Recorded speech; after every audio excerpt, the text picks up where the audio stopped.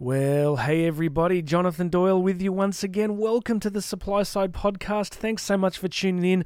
Hope I can bring you some value today. Really looking forward to doing this. I got up at about 4 a.m. I've been doing a lot of reading. I got a head full of stuff that I want to share with you guys. It's minus 3 degrees outside at the moment. Yes, this is Australia. Everybody thinks it's nothing but sunshine and kangaroos. Well, we do have some of that, but we don't have it right now. We have midwinter.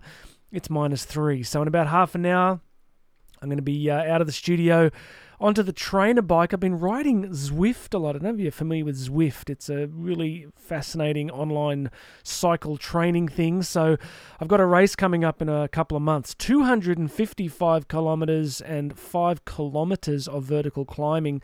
So I'm trying to get plenty of training in. So I'm going to keep this brief today, but I have some gold for you. We're going to talk Adam Smith, we're going to talk Nathan Lewis, we're going to talk George Gilder, and just pumped to be sharing this with you today. I want to start with some insights from Adam Smith in yesterday's quote. So, as I've mentioned, I do a daily quote from some area of classical economics or supply side theory. So you've got to make sure you're on that list, and you've got to make sure you're on that list so I can get you the podcast each day. The simplest way to do it, I think, yesterday we just tweaked this. If you're hearing this and you're new, just go to supplysidepodcast.com, supplysidepodcast.com, and throw your details in there, and then you're on the list. And so please do that, supplysidepodcast.com. And the last bit of housekeeping, Twitter. Find me at Supply Side Show on Twitter. Come and say hi. All right, we're going to talk Adam Smith. Adam Smith piqued my sort of interest yesterday because Dr. Samuel Gregg, who we've interviewed on the show from the Acton Institute, shared a great quote first from Lord Acton, where he said this. He said, "But it is not the popular movement, but the travelling of the minds of men who sit in the seat of Adam Smith that is really serious and worthy of attention." Lord Acton, the great thinker himself, pointing us in the direction of Adam Smith, saying it's not so much populism that matters. What really matters in political economy is men and women who have been formed, as he says here, in the seat of Adam Smith that is really serious and worthy of attention. So that led me to hunt down some Adam Smith quotes. And I really like this one. So this was yesterday's quote. Adam Smith says this: "In general, if any branch of trade or any division of labour be advantageous to the public, the freer and more general the competition, it will always be the more so." One more time. In general, if any branch of trade or any division of labour be advantageous to the public, the freer and more general the competition, it will always be the more so. So you want to make something more advantageous to the public? Well, then make the competition around it freer and more general. You want to make something really positive in a culture, you want to see people flourish, then the more that we can remove centralized planning and control, according to Adam Smith, who I will dare to say probably was a little sharper on this stuff than I am, the more freer we can make it, the more of a blessing it's going to be to people. So I don't know when you look out your window, but I don't think you're seeing a free and unfettered landscape of competition. It's amazing here in Australia just to see the pace at which planning and control and all sorts of tariffs and all sorts of craziness going on. So think about history, huh? We tend not to learn its lessons until enough suffering is visited upon us. All right, so that's Adam Smith for the day. Let's just be reminded of the crucial importance of freer and more general competition. Now, I want to talk to you about Nathan Lewis. I'm a big fan of Nathan Lewis. Nathan's been on the show twice. He's a money manager. He's an author.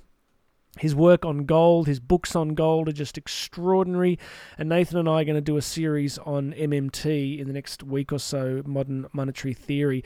So what Nathan's done recently is started publishing on Substack. So if you're not familiar with Substack, you've got to check it out. Really simply, Substack is part of the decentralization of journalism. So as digital journalism, the big sort of publishing houses have been impacted in a digital world. a lot of really great writers have started to build Substack followings where they can be paid for their writing. It's inexpensive, but the value that you get from the right people can be extraordinary. So my current favourite is Paul Kingsnorth. I'm a huge fan of Paul Kingsnorth's writing. I think he's just brilliant. So he's worth checking out. But Nathan writes the Polaris Letter. I'm going to give you a couple of high points today from the latest one. And Nathan, if you're listening, please forgive me for sharing a couple of these brilliant insights with people. But I'm doing it in the context of telling everybody to go to Substack, type in the Polaris Letter, and get yourself on Nathan's list because it's really good stuff. So his latest edition today was just extraordinary. It was voluminous. He covers so many things. The data and analysis is extraordinary. But he's talking about market tops. I want to share with you a few key quotes. How do we pick a market top? People are constantly talking at the moment about the everything bubble, right? The everything bubble. The huge amount of global excess liquidity has inflated asset bubbles all over the place. I mentioned yesterday one example, Doug Noland pointing us to 7.3% year-on-year inflation plus 18% year-on-year growth in the US housing market. 18%. So let's talk about everything bubbles, and let's talk about market tops. Nathan shared that great quote in today's post where he said, they don't ring a bell at the top. I mean, wouldn't that be nice, right? Wouldn't that be nice if you got an email that said, hey, everybody, this is the market top. Get out now. And in the letter, he also talks about some of the greatest fund managers, Druckenmiller, for example, getting caught out in previous times. So even the best of the best can get caught out, particularly if they're managing other people's money. It seems to be something about when you're managing your own, you make decisions and take chances that often people having to manage other people's money don't take. But listen, here's this quote from Nathan, direct quote. Major tops tend to be characterized by speculative excess. I love that term, speculative excess. I think it's very true. He says, there is a distinct party mood, an atmosphere of giddiness which was not there before. Often we see a final surge, where total garbage rises 5x or more in the space of a few months. Total idiots buying total garbage get rich quick, while prudent investors go nowhere. Probably they are sitting in cash or boring value-themed stocks, which are being sold by people who want to chase what's hot. Market professionals, like fund managers who know garbage when they see it, get fired when they are outperformed by total idiots, or today, by the market index. Usually, this period of speculative excess lasts less than 12 months, and Nathan says I would date it from November 2020. So I think that's a good synopsis of what we're seeing in terms of this speculative excess. I just love his turn of phrase. I think total idiots buying total garbage get rich quick, while prudent investors go nowhere or get fired. So it's such an unusual time, isn't it? The fundamentals are just all over the place. And Nathan goes on to say here, it's really perverse how holding cash introduces an intolerable level of career risk for anyone who is not investing their own money. If anything, it is worse today than it was in 2000, which goes some way to explain why stocks and bonds are where they are today. So the theme of this letter is really, he talks a great deal about holding cash and the ability, he references, of course, Warren Buffett, where you want to be fearful when people are greedy and greedy when people are fearful. So this particular letter is really talking about the relationship that we have with cash in these interesting, challenging times. And one of the things I learned from reading it today was that, when you're managing, like I've already mentioned, when you're managing other people's money, you're not allowed to sit on cash, right? The people are like, we're not paying you to sit on the cash. Get out and chase something. Whereas if you are sitting in your own cash, you're probably much more likely to make intelligent, informed decisions. The other thing he's talking about too, the other point I wanted to bring up was artificial suppression of the gold price. So I'm a big gold guy, and I remember months ago starting to study some stuff on artificial suppression of the gold price. And Nathan says here, also, I think we have seen some unusually aggressive involvement in the gold market, especially the gold futures market, basically as an attempt to keep gold prices from rising. the dollar falling versus gold. All right, so I'm not going to go deep into this, but I think it's something that we all need to have on our radar if we're interested in classical political economy. What sort of world are we living in where central banks are artificially suppressing gold prices? So, and when that gets unleashed, when that genie actually does get out of the bottle, when something is held down, you've ever taken like a beach ball or something in a swimming pool and you try and swim to the bottom with it and you hold it down there, but eventually when that thing gets loose, it just shoots through the surface and gets airborne, right? So it's interesting to think what's going to happen when the genie finally gets out of the bottle. Peter Schiff's been interesting this week. If you want to see a blood sport, just go and read Peter Schiff's Twitter feed and all the Bitcoin hodlers going toe-to-toe with Peter Schiff when he talks about suppression of the gold price. So go check that out. The last thing Nathan says here is the Fed seems to be making a pretty big effort to keep the dollar's value roughly stable versus gold. You see, I don't think that's in the mandate, right? What is the mandate of the US Federal Reserve? It's full employment and stability of prices, and vast pools of ink have been spilled recently about the creeping mandate of the Fed and the more and more things it's getting into. But I think if you look at the Federal Reserve Act, unless I'm mistaken, you're not going to find anything in there about about a mandate to manipulate the price of gold. So thank you to Nathan for bringing that to our attention. Now, that's it on Nathan's stuff. Look, like I said, that's just scratching the surface of what he's done. So get across to Substack, the Polaris Letter, and get in touch with what Nathan's doing, and you can find him on Twitter as well. All right, the last thing I want to do, because I've got to get out of here, is my great friend Mike Kendall from the Man on the Margin blog has sent me a really recent video with George Gilder, which I think's great, and I'll try and put that on the daily email again. I put it out a couple of days ago. George Gilder is just an absolute force of nature, incredible guy, just had such an impact. So he's being interviewed. It's only a 25-minute interview, and I want to give you a couple of high points, and I'll pick up some more of them tomorrow. So if you're not familiar with George Gilder, where have you been? But a futurist, a technologist. In this interview, he talks about he was the first person to put a microchip in the hand of Ronald Reagan. He had a meeting with Reagan, and he put a microchip in his hand. He said, "This, Mr. President, is the future." He's been right at the forefront of futurism. Is that like a tautology, to be at the forefront of futurism? And technology for many, many years. So here's a couple of high points from this interview. Gilder says that the internet is a broken paradigm. The internet itself is a broken paradigm launched without a ground state of security or facts.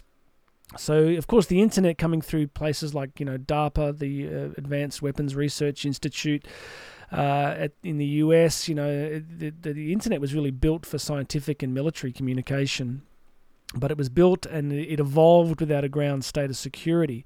So I'm going to give you these two themes that he talks about. One is that the internet is a broken paradigm without a ground state of security. The second he references in the interview is what he calls the global scandal of money.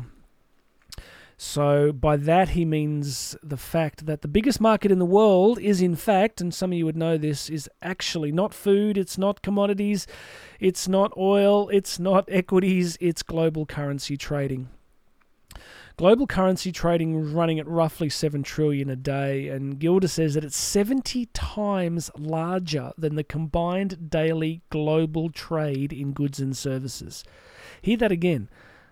The global forex market is 70 times larger on a daily basis than combined global trade in goods and services. So he's pointing to a couple of huge global problems. One is the instability and the problematic aspects of the internet, and the second is the manipulation of finance for the profiting of a very small subset of the population. So we're going to summarize those two things. We're talking about a global crisis of both finance and communication. That's what we're living in. That's what's really the backdrop to what we're experiencing. The everything bubbles, all these different things, fake news, the collapse of the center in politics. So many of these things are related to these core issues of crises in finance and communication. Really interesting time to be alive.